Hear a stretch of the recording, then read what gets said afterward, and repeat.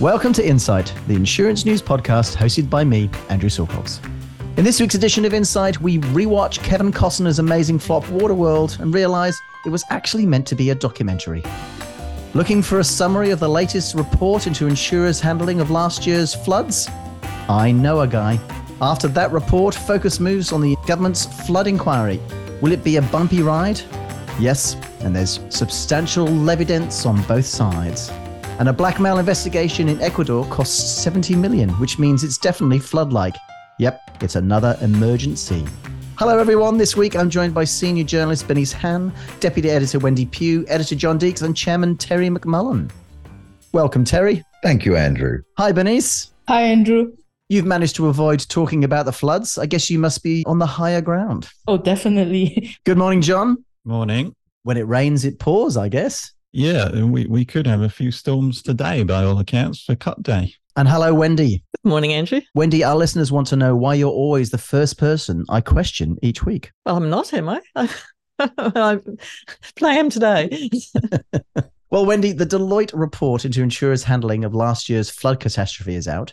What conclusions did it draw? Well, really, that the scale of the events and other circumstances at the time, like the impacts from the pandemic, it really exposed weaknesses ranging across planning for such an event to problems getting extra staff in place, technology issues and communication that fell below, community expectations through the process. And Deloitte makes recommendations across 7 areas, 5 directed insurers, 1 to do with better coordination between industry and government, and 1 directed at having an effective extraordinary catastrophe declaration within the code of practice. And in each of those broad 7 recommendations, it sets out a number of points where specific action could be taken. So it suggests things like having better scenario planning and stress testing, perhaps embedding an external customer voice, reducing manual processes, and making sure government and insurer responses don't get to sort of get in the way of each other to the detriment of people awaiting assistance. Well, it was an unprecedented event in terms of flood losses, Terry, but should insurers have been better prepared? We're going to be talking about floods for 40 years and possibly 40 centuries, I think. That's always a question, and it's one that nobody can answer. Catastrophes don't happen every day, and of course they're catastrophes by dint of being big and destructive. But well done to ICA for actually examining the role of insurance post-catastrophe and questioning such things as resourcing and responses. It's a pretty impressive report. I've always been bewildered by politicians using such occasions to heap insults on the industry and its response, when government and industry should really be fighting the fight from the same side. There's a lot to come out of this report, and if it's taken up with the enthusiasm that ICA has obviously shown, it could really go far in making the industry more responsive and possibly also more flexible. Well, almost immediately, focus moves to the government's flood inquiry, Wendy. Yes, well, the insurers really sort of got on the front foot with the Deloitte report ahead of the federal parliamentary inquiry, which is also looking at, insurers' response to last year's flooding. So the Deloitte report focused on that CAT 221, which was the southeast Queensland and northern New South Wales floods in February and March. And the Standing Committee on Economics is looking at that event, but also across the range of flooding that extended down through New South Wales and Victoria over the course of the year. It's got a sort of a broader remit. It's been accepting submissions, and it's got a first hearing on December 6th where AFCA, APRA and ASIC are going to appear. So things are really starting to get moving on that, and it's going to be doing a lot of work over the coming 12 months before it reports at the end of September next year. Apart from an acronym nightmare, could that one be problematic for insurers, John? Yes, I think so. I mean, more so than the Deloitte report, which while was independent, it was also kind of contained. There were no public hearings, for example. Some of the Deloitte findings, as Wendy says, were sort of critical of insurers, but it's all very well reasoned, and the ICA had plenty of time to see what was being said and prepare their response. The government inquiry will be a very different beast, I think, with public hearings and a focus on the consumer experience. We know that they're doing a survey of flood victims, and I think we can probably expect to hear some claims case studies much like we did in the Hayne Royal Commission. And the problem with that is that it only takes one vulnerable person in tears to create massive reputational damage for the industry, even if 99 out of 100 claims were dealt with impeccably. I think we can also expect insurance CEOs to get a public grilling by the committee, which rarely works out well. Well, while we're on the subject of flooding, John, our analysis looks into the future of flood cover. Yeah, it does, and specifically at the future of optional flood cover. So I always feel like with flood, we have to sort of explain various basics, one of which is that flood is in insurance policies is defined quite specifically, well, very specifically. So it differs from rainwater runoff and storm cover. Flood is, there is a very clear definition that you can look up, but generally speaking, it's when you're flooded by water from a river or canal or lake or something of that nature. So it's different from just flash flooding that's caused by rainfall. Now, the problem, of course, with flood is that there are some very high risk areas, which leads to very high costs. So some people in high flood risk areas could face an annual premium of $30,000, for example, or even more. And insurers responded to this some insurers responded to this by allowing consumers to opt out of the flood aspect of an insurance policy. So they can be covered for everything except flood.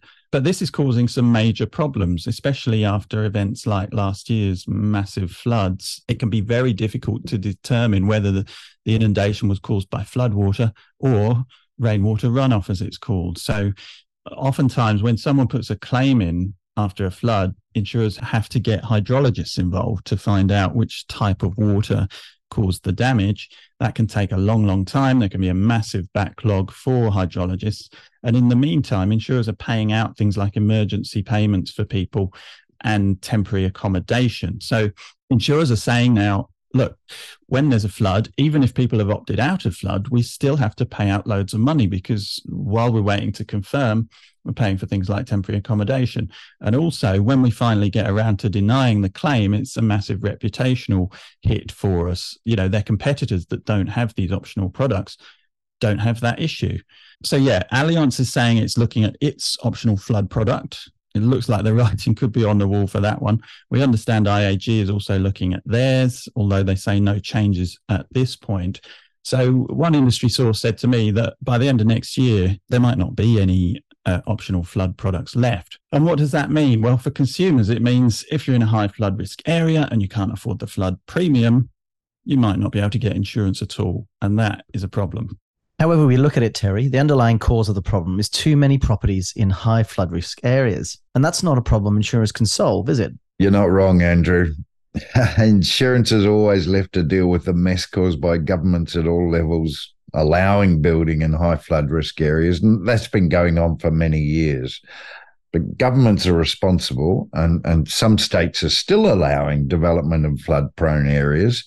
And the role of property developers in all this should be examined more clearly and closely as well, I think. We're still in a hard market, Bernice, but only just. What does the latest Mars Index show? Yeah, only just. So commercial rates in the Australian market barely moved. I mean, just up 1% in Q3. And in Q2, it went up 2%. So it's still a hard market, but the pace of increases has definitely gradually slowed down. I mean, since the fourth quarter of 2020, at that time, prices went up a record 35%. So Marsh says the latest figures are good news for insurers. Conditions are improving for clients. Insurers are in a growth mindset right now, and they're putting in capacity across most classes of businesses. Property is probably the only exception, and by that, Marsh saying that cat-exposed risks and loss-impacted accounts are still seeing some pretty tough pricing out there. So generally, Marsh says we're at the end phase of the hardening cycle, and 2024 is looking good for insurers if no major catastrophes erupt. So we'll have to see. When it comes to catastrophes, it's really a toss of the coin, I think. Even if prices stop going up, John, it doesn't mean they're going to come down, though. Yeah, that's right. Of course, this index just looks at commercial rates, and we know that personal lines premiums are still going up fairly rapidly in a lot of cases and contributing to inflation and cost of living issues and all of that kind of stuff. But even on the commercial side, while rates have slowed right down, I don't think anyone is suggesting they're about to start plummeting. We've heard people before talking about the fact that there's a new normal in the market cycle, and insureds need to really get used to these new higher rates, because insurers are not likely to suddenly start scrapping for market share and dropping prices very suddenly. I think there's also a lot of variation across different lines. So yes, you can look at that sort of overall figure of 1% increase, but to really understand the market, I think you have to look a bit deeper, and different lines are doing different things, and different risk categories are also doing different things too. Now, Wendy, how does a blackmail investigation in Ecuador end up costing AUB Group $70 million? Well, this is a Tysers issue that dates back to before AUB came on the scene. So there's been a US Department of Justice investigation to business conduct in Ecuador by Tysers subsidiary Integro Insurance Brokers. So this relates to suspicions of bribery, corruption and possible money laundering between 2013 and 2017. And the upshot from that is that Tysers has agreed in principle to pay around US $46 million to the DOJ. And this is not an issue that just confined to Tysers. There's been other investigations related to businesses and issues in Ecuador. But AUB has previously advised that this matter existed and has said it had protections in place in the Tysers transaction documentation. And last week, in announcing this resolution, it said there's no material earnings impact. So it says it's pleased this legacy matter has been resolved, and Tysers is invested to improve its compliance program. Does this highlight the dangers of overseas expansion, Terry? If you're going to acquire a business that spans much of the world, there are always going to be issues you have to clean up afterwards. When I worked in the oil industry, I found intervention by foreign governments, particularly the US government, wasn't all that unusual, and I don't expect that's changed. If a company wants to trade in the US market, there's an expectation that your behavior elsewhere meets US expectations. In this case, it's something that Tysers got into before AUB came along, and this is just a post-purchase cleanup. No big deal. Well, finally, Bernice, ASIC is reporting a rise in breaches from general insurance companies. So ASIC released its stats from the reportable situations regime for the year to June 30th. So the number of breach matters about general insurance products, it went up to 28%, up from 19% from the prior period. So, and general insurance products have the second highest number of breaches reported. Only credit product lines top the list. So the jump in insurance breaches came from increases in motor vehicle, home building, and home contents insurance products. So overall, ASIC is not pleased with what it is seeing from general insurance companies and other financial services licensees. So licensees are taking too long to identify, investigate breaches. Remediation activities are still taking too long to complete, and the proportion of reporting remains very low. So ASIC is stepping up. The regulator says it is now moving to take stronger regulatory action, and that includes enforcement action where appropriate. So watch out. The regulator is also taking a super provider to court, John. Yeah, ASIC has commenced civil penalty proceedings in the federal court, alleging that Telstra Super failed to meet internal dispute resolution requirements. Obviously, this is a super provider, and you might wonder why we're talking about it on an insurance podcast, but it's the first time that ASIC has brought proceedings under the new regime that came into effect 2 years ago. So there could well be lessons for insurance companies to learn from this.